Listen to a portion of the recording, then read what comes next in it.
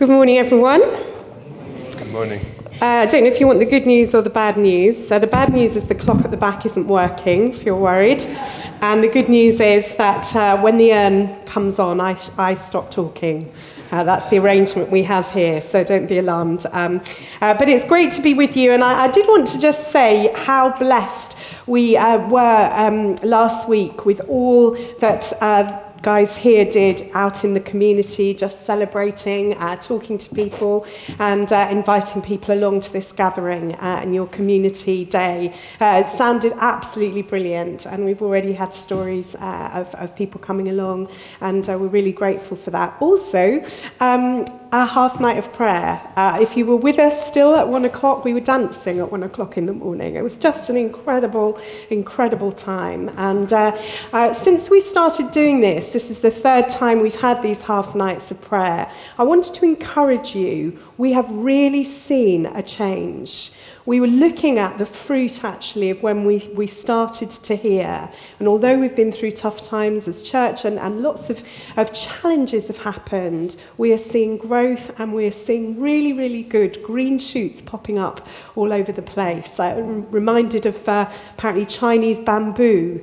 I'm not a gardener, by the way. This is inherited knowledge from somewhere else. But that actually it grows under the surface for 5 years before you see the shoots. And it's to do with the root structure of what happens under the surface before the shoots come up. And I feel that's the season we're in. So I do thank you. If you made it even for an hour, whatever time that was, thank you. And I know many of you couldn't make it, but joined us in spirit and in prayer.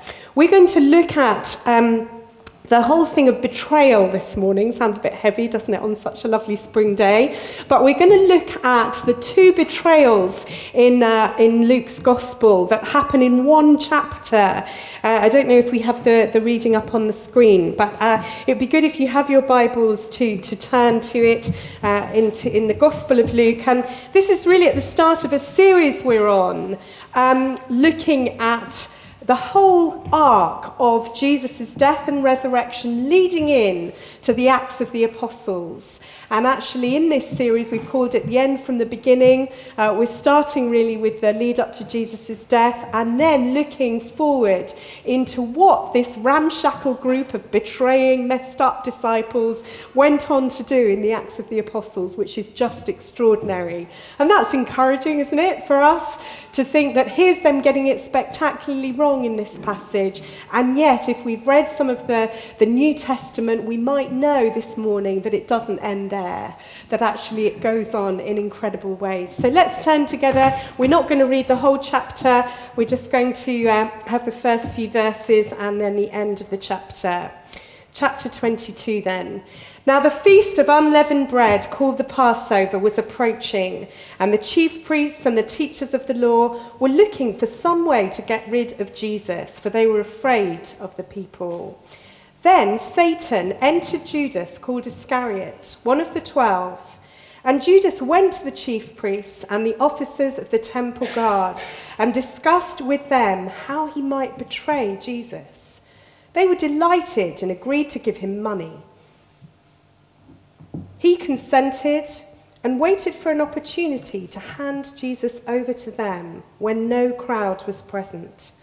Then came the day of unleavened bread, on which the Passover lamb had to be sacrificed.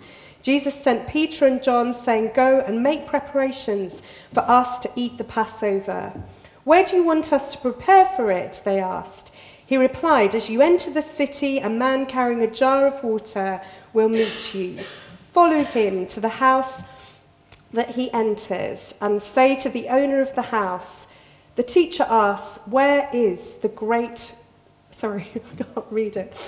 Where is the guest room where I may eat the Passover with my disciples? He will show you a large upper room, all furnished.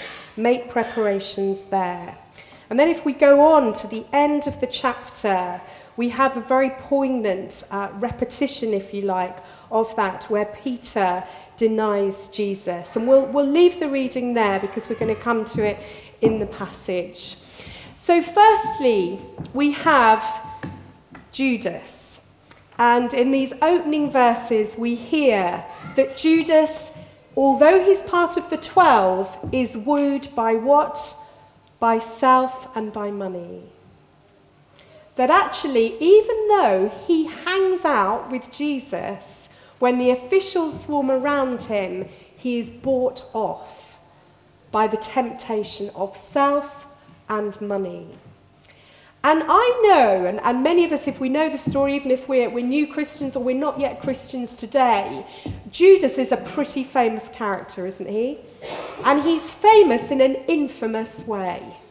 He's famous for getting it wrong. And there are many people in the Bible like that, but he's infamous for getting it wrong. And I always feel, in a way, a little bit sorry for him. I feel like he gets quite a bad press because he is human. And to be human is to stuff up, isn't it? To be human is to betray a God who has made us in his image. To be human is to be covered in shame. To be human is to feel weak and to feel vulnerable. And even though Judas hung out with the disciples, I wonder if it's true to say that Jesus never really had his heart. Because we can be part of church, we can hang out with Christians, we can grow up in Christian homes, and we can almost feel, well then surely we live in a Christian country. That's debatable, but we do. We actually have that sense of, yeah, I think I'm a Christian, I'm a fairly good living person, and that would have been Judas, there's no doubt about that. But when it came to the crunch and he had to nail his colours to the mast, he chose self over submission. He chose to honour himself over followership of Jesus. And I wonder why we think Judas betrayed Jesus. Was it actually a planned thing? Well, this account in Luke says that it was. That actually it was a plot that he was a part of. That the officials were scared of Jesus. They were scared of this incredible uprising. And I hope in a way that the church is still scary today in the right sense of the word. That we hold power to change, to transform, to love, to renew, that actually can be a threat. Even this week, we've seen one of our politicians hounded, absolutely hounded and persecuted, if I can use a strong word like that. Wherever we sit politically, that's not okay. And yet, he's stood firm in what he believes. He's tried really hard. And we will see that. But actually, the church has a role in making a stand. And sometimes self gets in the way of that. There's a lovely quote here from C.S. Lewis that says, "The more we get what we now call ourselves out of the way and let him take us over, the more truly ourselves we become. Our real selves are all waiting for us in him." And as I've said before, C.S. Lewis is just extraordinary in my eyes with the wisdom that he shows. But in that, we know that when we live for self, things go a little bit wrong. And they do for Judas. But when we actually say, Jesus, you take over my life, you're leading my life now, I'm following you, something begins to change. And we become more the people that we were ever meant to be. We become more, if you like, human in God, in the very nature that he has created us to be. And so Judas sells off this friendship that he has with Jesus. And a little bit later in the passage, we hear Jesus say this. He says, you are the guys who have been with me. In verse 22, he says, you are the ones who have been with me through my trials. And I find that deeply moving. So he knows one of them is going to betray him, but really he's saying, you're my guys. You're my people. You're my crew, if you like. You're my gang. You are my team here, and I love you very much. And we've been together through some really tough times. And he says that to them, knowing that one of them will betray him, and possibly knowing as well about Peter at this point. So we have this really human Jesus at this point, who's saying, I want to have a meal with my friends, let's find where we can go. I want to have a last supper with you, and I know that even though I'm going to die for you, you will forget me. That's pretty touching, isn't it? I know that I'm about to give my life. If I gave my life for one of you, I would kind of hope that you'd remember it because I'm human. Forgive me for that, but I would hope that maybe on my birthday you'd send up a prayer. I don't know. But do you know what I mean? I think that's human. To think, well, I'm giving my life for you, and Jesus knows he's going to do that. And what do this ramshackle group do? In the next few verses, we hear they're arguing about who's going to be the greatest. Actually, if you get a chance to read that later. So here he is saying, guys, you're my guys, you're the ones I love, you're the ones I want to have my last meal with, you're the ones that I want to help you remember what I'm going to do by having bread and wine and remembering me. And actually, they're saying, oh, who's going to be the greatest amongst us? And I think that's us sometimes. So we can say, terrible disciples, what a group, or we can say, actually, we're like this. That we forget that actually to follow Christ is to say, you take over my life now. And it's difficult. Does Jesus have our hearts? Because I remember years ago somebody saying he can be Saviour but not yet Lord. And I thought, what is that about? I thought that's the same thing, isn't it? But I've learned that it's not, and I think Judas is an example of that. That actually, we know, if we know Jesus at all today, we know that he offers grace to us. That he says, if you're sorry, I will forgive you. And we can accept that, but the next step is making him Lord. In other words, saying, I'm forgiven, and I want you to take over the guidance of my life from here on in. Does that make sense? So Judas, yes, he's a baddie in some respects, but he teaches us an awful lot. The other thing is that right in the first few verses that we read, we hear that Satan was involved. Now, whatever name you give that, the Bible is very clear that there is a Satan, that there is an evil one. And actually, if we open up our hearts to temptation and go down that road, we can be used by him in a really appalling way, as we see in our world today. And actually, we all need protection from that. We all need protection to say, God, I open up my heart to you. Protect me from the temptations that we know that we will all face.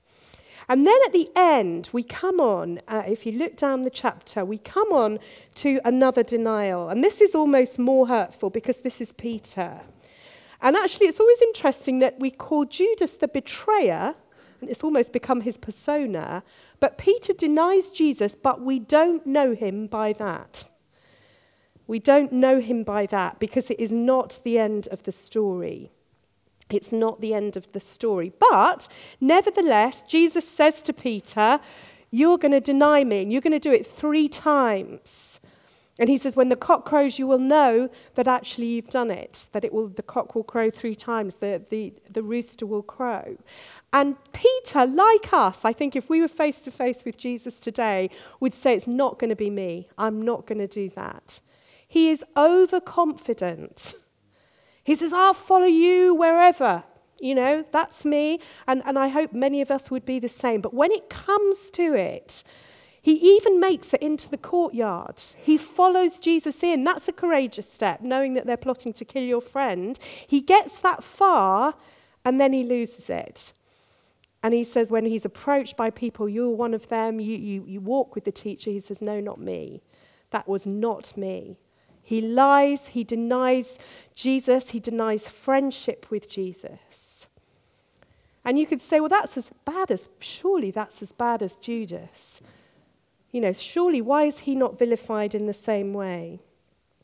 And when we think of our own state, if you like, the state of our souls, this is an interesting thing that doesn't look quite as I thought on the slide there. But the state we find ourselves today in is sinful, quite independent. So in other words, there's an inescapable sense of guilt that each of us feel. This is from Kafka, The Trial. And there's an inescapable sense in all of us that actually maybe we're not good enough for God. And even as Christians, if you're Christians today, shame enters in and we feel, actually, are we really part of the crew? Are we really part of his guys, his people? Because we get things wrong. And the difference with these 2 men is that they both let Jesus down spectacularly. Peter does it, and as soon as he hears the rooster crow, he does what? He starts to cry.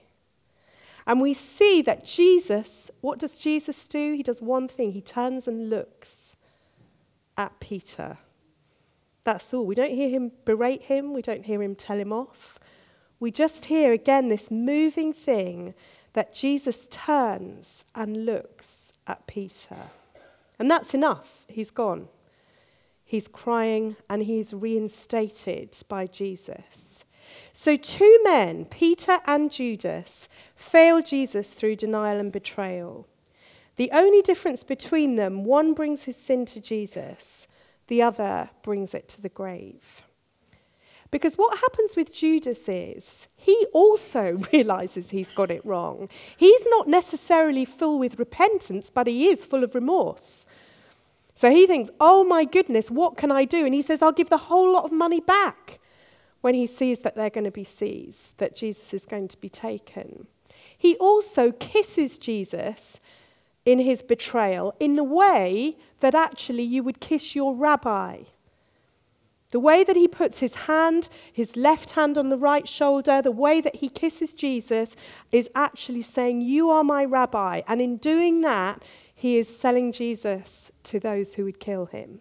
That's how bad it is. And he can't live with himself. So he says, have the money back, take the money back, I don't want it. And he goes later and hangs himself.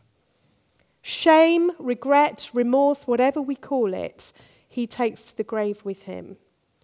But Peter is completely different. He is broken by it, and he lives not with remorse, but with repentance.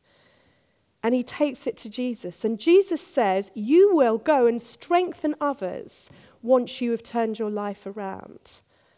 He says, when you have turned around, you will strengthen others.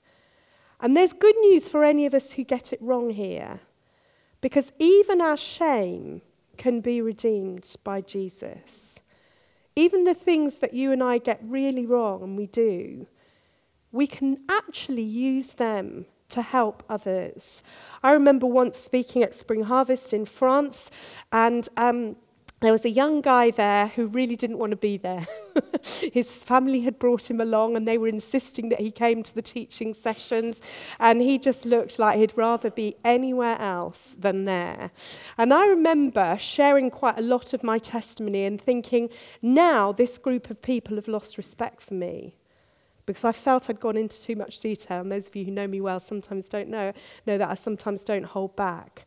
And I thought, oh, pants, I think I've shared far too much about my testimony. And now this guy's going to think he can go and live as he likes and whatever. And right at the end, when they filled in the evaluation sheets that you get at the end of the week, he said, thank you for your fragility. And I've never forgotten that. And I believe it's part of my ministry, actually, is having got things wrong. And actually knowing that can help those of us who do go on and get things wrong. And it'll be all of us. Every one of us is a betrayer, and every one of us is a denier. Really, we are. And yet we have a choice in what we do with it. Because we can bury shame, and there'll be people here today who've done just that, even this week. You maybe even thought that actually you don't deserve to be here, you don't deserve the grace of Jesus. And there's a trick with shame that can do that many times. Brené Brown has talked about shame and talked about the fact that really it can hold us back from a loving relationship with Jesus. There's a lovely quote that says, the devil knows your name but calls you by your sin. God knows your sin but calls you by your name. I'll just read that to you again. The devil knows your name but calls you by your sin. Betrayer. If we think of how we label Judas. God knows your sin but he calls you by your name. Does that make sense? I think that's a really, really helpful thing for me. That actually he calls you by name. He loves you. He says, I have died for you. You're part of my group that I love, that I really, really forgive. And we still go and vie about who's going to be the greatest, who we still really, really hurt him. And yet that is what he is able to do. And when we think about straying, when we think about messing up, when we think about perhaps the things that we find ourselves guilty of, we have this profound, inescapable sense of regret, and that this knowledge that if we were examined, we feel we wouldn't make the cut. That if people really knew who we were, if God really looks face to face with us, would he love us? And the answer is yes. Unreservedly, yes, that he does. But we'll also, as we come to a close and as we come to pray, we'll also have in our minds maybe prodigals, people that we know that once did walk closely with Jesus, that were part of the group that he said, actually, I'm going to make you my disciples and you're going to go and change the world. And actually, they've been picked off by the enemy. Because when this passage talks about Satan, he does it with Peter and he does it with Judas. He says, even when Jesus looks at Peter, he says, Satan's going to pick you off. And actually he's going to try and sift you like wheat. And that is still true today. It's hard being a Christian, isn't it? If you are one. And some of you are getting flack at college, you're getting flack online. There's some horrendous stuff that we were praying into on Friday night that is happening for our young people online. You know, we know that actually to be bullied back in the day, you could be bullied at school, as Andy King shared on Friday night, and you could go home to a safe place. It's not true anymore. You go home and you're still bullied online.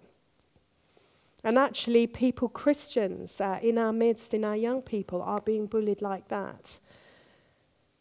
And it's a hard world to be a Christian in. But it is absolutely key that at a time like this, in the global picture, that we stand up and stand out for Jesus. And that we hold those prodigals in our hearts. For a long time, in this city, at the World Prayer Centre, people have had a notion that actually people who once walked with Jesus will come back to him in the next few years. That there will be a revival almost among prodigals. And I know there are people here who've prayed for years for people who once believed and are far from God. And we have an opportunity now to pray for them. Because actually this love, this inescapable love of all the people in the whole world that Jesus could have chosen to start the early church, he chose the man who had just denied him. If that's not a gospel of grace, I don't know what is. So it's good news for us today. Whatever we get wrong in life, however much others hurt us and their sin hurts us, there is redemption, and even our brokenness can be restored by Jesus in his powerful hands. And I wanted to read a blessing as we close, which is called the prodigal blessing. And let's claim it for ourselves, because we're all prodigals really, but let's also perhaps keep in our minds and our hearts at least one person. Let's pray this blessing. Let's just be still.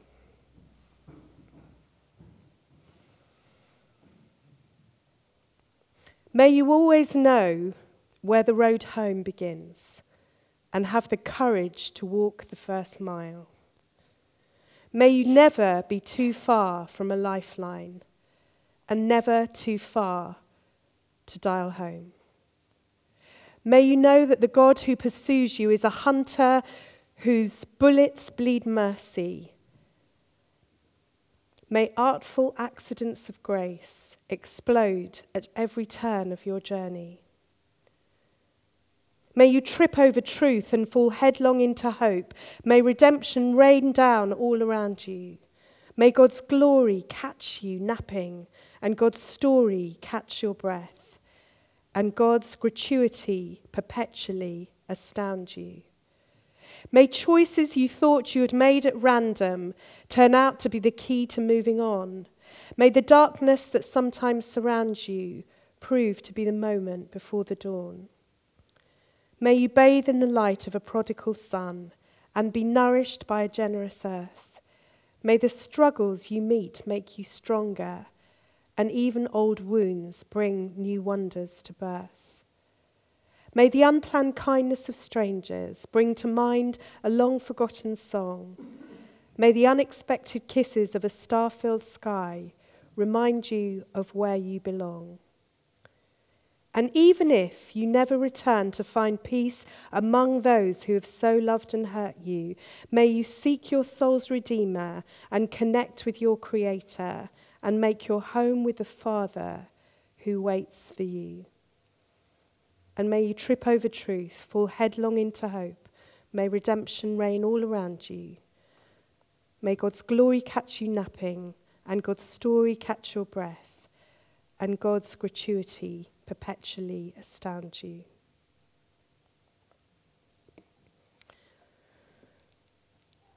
Jesus, there are two betrayers here. There is Judas and there is Peter. And Lord, we know that in our hearts there is a Judas that often chooses self over your lordship in our lives, and we confess that to you now. And we know there is a Peter, scared of what others think of us, motivated perhaps by fear of looking stupid, of being picked on, of being picked out. And yet we thank you that if we do as Peter did and bring our repentance, our heart that is sorry to you, that not only do you reinstate us, but you've put your hope in us. And you've called us not by our sin, but by our name. So that we are not the betrayer or the denier, but we are the follower who you love, the precious child that you've put your trust and hope in. May we carry that truth with us through this week and beyond, Lord.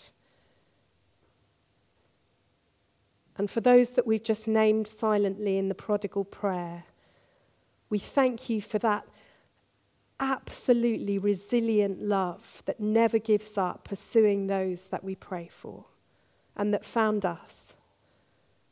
May they be found by your love and your grace, we pray.